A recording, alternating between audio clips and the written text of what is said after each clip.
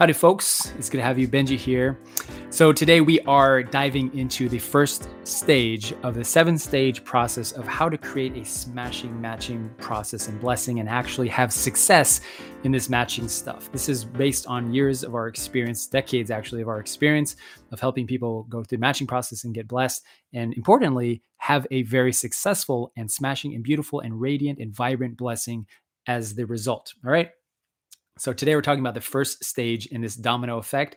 And once you get the first stage right, the idea is that all of the other stages in your matching process will naturally fall into place. So that is a different video that we already put up, the 7-stage process for how to succeed in the matching process. I'm going to give you access to that video right after this one, so you can feel free to watch that overview video as well. All right, starting with this, it's God and spirituality. All right, so you might be saying, God and spirituality, that's such a broad topic. How can you actually claim to know how to experience God and how to develop a relationship with God and our spirituality in one video? Well, that's a fair point. So my steps in here are going to be specific but broad enough to help to, no matter how you experience God, no matter what your relationship with God is right now, whether you really are feeling close to God all the time, or you really have no idea what this God or spirituality thing is about, that's fine. I'm going to give you some tips to do that. So first off, why is it important to understand God and spirituality? Why is this number one? Well, fundamentally, it's because the blessing means very little if you don't have God and spirituality. Does that make sense? The blessing, what is the blessing? The blessing is a reversal of self-centeredness, self-centered sexuality throughout history. It's God's greatest gift to humankind. It's what true parents, the Messiah, came here to give humanity. It's what God intended us to experience from the very beginning of human history. All of that is a lot to unpack. And all of that means very little to people if you don't fundamentally understand who God is and understand what God's heart is like and why, most importantly, why is it that the blessing exists and why have true parents done what they have done with their lifetime, right? It makes infinitely more sense to anybody that you explain the blessing to if they first get God, the biblical history, God's heart of sorrow, God's heart of joy, God's heart of all the emotions that we experience with God, and people who have a fundamental personal encounter, relationship with God. I'm not talking about like in prayer all the time and like communicating with, I'm not talking about any of that. I'm talking about having a certain self-awareness or awareness of God and our own spirituality as a foundation on which to build a beautiful blessing. Okay. So that's why we need God and spirituality, because we have seen a lot, and you've probably experienced this in your own life or people that you know. If you don't have the real foundation of God and spirituality in your blessing, when you go to the blessing, it becomes very quickly a superficial relationship. It becomes very quickly just a ceremony and literally just two people coming together for their lives. And then once you're dead, who knows what happens after that? And in those situations, it's very easy for couples. I can testify this firsthand. It's very easy for couples to just give up halfway through or very early on in their blessing because they don't understand who God is. Because as soon as they don't like each other anymore, as soon as they hit a roadblock in their marriage, why not just divorce? Why not just give up? There are no apparent ramifications, repercussions of deciding to split up. But if you understand spirituality, the afterlife, God's intention for you, and how God is beautifully unique in your own couple, in your own life, then the blessing makes more sense to people. Okay, starting with number one, seek and you will find. Number one is, if you're not seeking God, chances are you're probably not going to find God, right? Why is that? It's kind of unfortunate. But after years and just the centuries really of us being very disconnected from God as a result of our mistakes, it was, according to principle, as a result of the human fall, we have come to a place where we're so distant from our own spirituality and God, to the point where we even wonder, like, is this just some, made up thing? Is God just some Santa Claus fantasy that we've made up in order to please the religious leaders, or please ourselves and just have some kind of, psychological justification here? Or is there a reason that we don't feel God? Is there a way that we can seek God and actually find answers to our beliefs? You've got to come to a place where you seek God. And when people really go deep, when they go into GPA, you don't have to go to GPA to experience God. When they really go out in nature and actually seek and stop trying to justify and make reasons for why God exists and have all of these intellectual battles with ourselves or with others about the existence of God, you have to be humble and understand that I want to understand God. I want to seek out God. I want to find answers, and I want to build a personal connection with God. And if that's the foundation of your blessing, you will succeed. You will have a beautiful relationship because you will always be trying to find more. You will always be trying to build your relationship based on the idea of God-centeredness, the idea of expanding your relationship to resemble more and more the unconditional love of God, the heart of God, the true love of God. All right. If I've excited you so far, go ahead and like this video or subscribe if you want more content like this. Okay. So number 2, relationships are the secret sauce. It's the silver bullet to experiencing God. We often think in for some reason through mainstream media or whatever, that in order to experience God, you have to be alone. You have to be out in nature. You have to be sitting under a waterfall meditating. You have to be out in the middle of the night praying to God.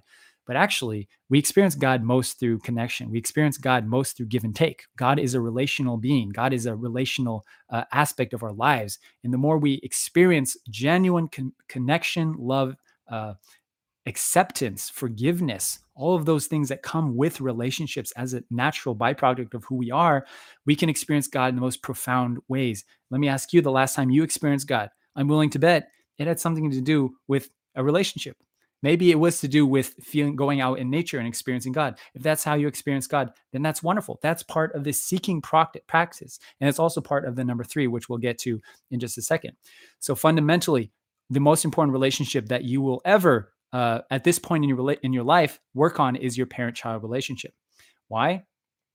If you ask somebody to describe God to them, if I ask you, describe God to me, who is God?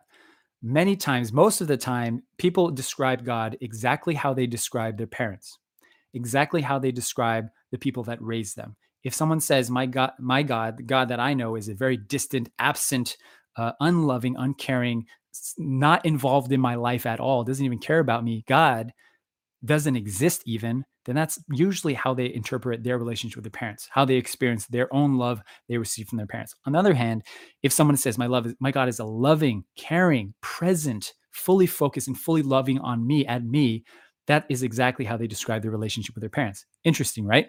So there's something about the parent-child relationship, right, that we can surmise that is critical to your developing a relationship with God, but not only with your parents, with your siblings, with your friends, with people around you. How do you connect with people in a really genuine, loving way? And the more you invest in those relationships, especially the parent-child relationship, the more you will be able to understand God and yourself as a spiritual being. All right. So that's relationships. But not only that, if we're talking about the context of the matching process, right? Your relationships are essentially your team. It's the people, it's your parents, it's your family, it's your matching supporter. It's the people that are going to take you on this journey and be with you side by side on this matching process journey and help you go to the blessing, and not only get to the blessing, but also create a beautiful, radiant blessing as well. Those are the relationships you want to keep with you guys. I promise, I can guarantee you, you're going to want to work on your relationship with your parents right now before you're in a situation where you're in a matching process and you guys have disagreements and you haven't really worked out these disagreements yet with your parents and it's all blowing up right now. This happens a lot, guys. It's because you weren't on the same page from the beginning. Get on the same page now about your matching process, your blessing, what kind of matching process you want to get to, what kind of plan do you want to have. And the more you're united, the more smooth your matching process will be, because you'll have developed that skill, that ability to have communication. And it's that communication that you bring into your matching process, into your blessing, that allows you to succeed across the board. Couples who have really good give and take in their matching process have really good relationships. Why? Because that is a fundamental quality of a successful relationship, is the ability to communicate, have good give and take, and not to blame each other, and not to just bottle things up, but actually to let it out and have conversations. Even the most egregious and difficult, insurmountable situations that we've seen in matching processes, right? Let's give an example. Just, one of the candidates had a sexual relationship in the past. They did special grace and all of that. But this is a big roadblock for people because they have to make a decision. Do I proceed with this relationship given this fact that is really important and does affect our relationship? And that's just an example of a million things that could, red flags that could come up in your matching process. So the key around this is not just to shove it on the rug and pretend it doesn't exist or just to hide it. But the key is to talk about it, have give and take, share how you're feeling about it, listen to each other, have compassion, and surpass that roadblock together and decide as a team how you want to move forward.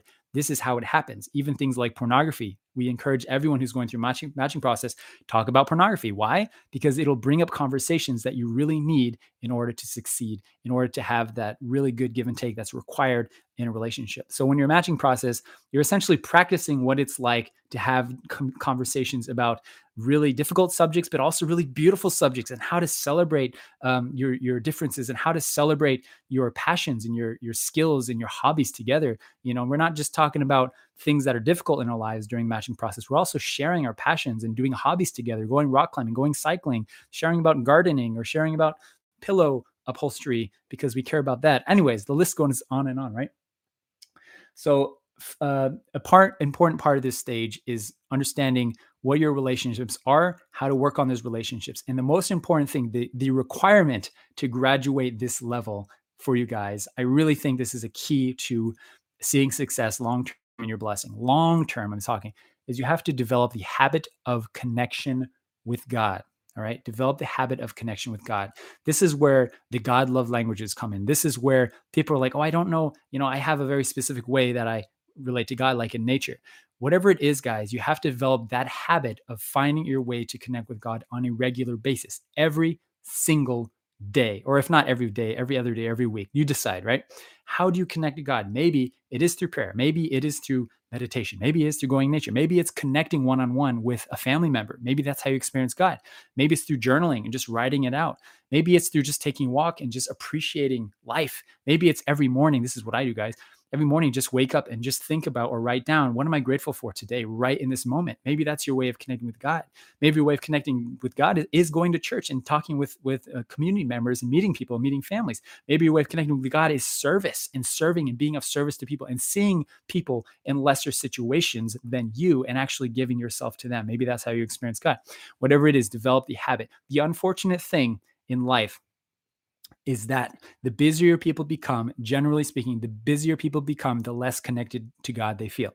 The busier you are with school, with work, with life, with family, with obligations, with your marriage, the less connected you feel to God, because the less time you feel you have to give to God. That's the case if you don't put this first. If you jump straight to the other stages in this 7-stage process of how do I find someone? How do I do this? How do I do that? If you skip the first stages in this, you will be left with a situation, a life that is busy, a life that is maybe externally seems really awesome, but you've forgotten the fundamental habit of how to connect everything back to what is the most important thing. Guys, the blessing means nothing to you unless you understand what God and spirituality is with you. Like I said, you don't have to understand God and be in oneness with God and do all these crazy conditions. No, none of that. What I'm saying is you have to have a fundamental desire to seek God, to build relationships in order to understand God, and to make a genuine connection and a genuine effort to connect with God on a regular basis. And if you can do all of this and bring that habit into your relationship with your spouse, guys, you are fulfilling what the blessing is supposed to be. Two people of maturity, two people of completeness, complete one with God, coming together in order to resemble what? The male and female aspects of God's heart. You cannot experience that fullness of God's love in your life without a partner, without your spouse. And it's together, when you bring those aspects together, you're able to understand fully what God's heart is about and express that love to everyone around you, to your kids, and live in that light for your entire life and eternity, because we're talking about God and spirituality here, right? If this video is helpful for you guys, I want you to like it and also subscribe. And if you want to check out the full video, the 7-stage overview, I'm going to put that right here. And I'm going to put it right down in the description down below for you to check out. It's good to have you guys. I love you. Let me know if you have any questions. Take care.